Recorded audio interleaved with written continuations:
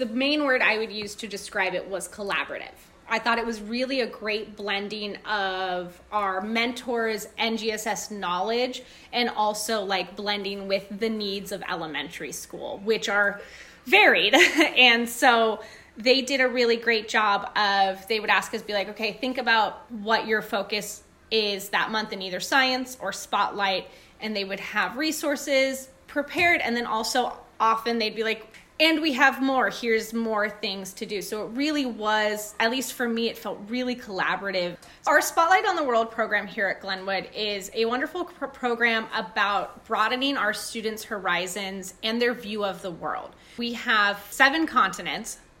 And so throughout the school year, each continent gets a month. And each grade level does a country within that continent. The plan is that as they go through our school, they get to travel the world and see and learn about all the different countries. It takes place on Monday afternoons, and it's a really fun and innovative program we do here.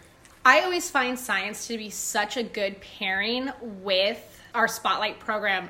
Last year I taught first grade, and we did a lot of animals and plants in relation to where we were in the world. And we looked at light waves when we were talking about Egyptian mummy tomb. I felt there has been a lot of support. I know that a lot of the stuff I used last year that was given to me as a resource from the NGSS, I passed on to the new first grade teachers. A lot of the support last year made me look at science in a whole new way for elementary school, because I'm not a science person, and I was able to give first graders research projects, and the resources you guys gave me, I was able to do it in a way that was grade level appropriate, and they turned out so good.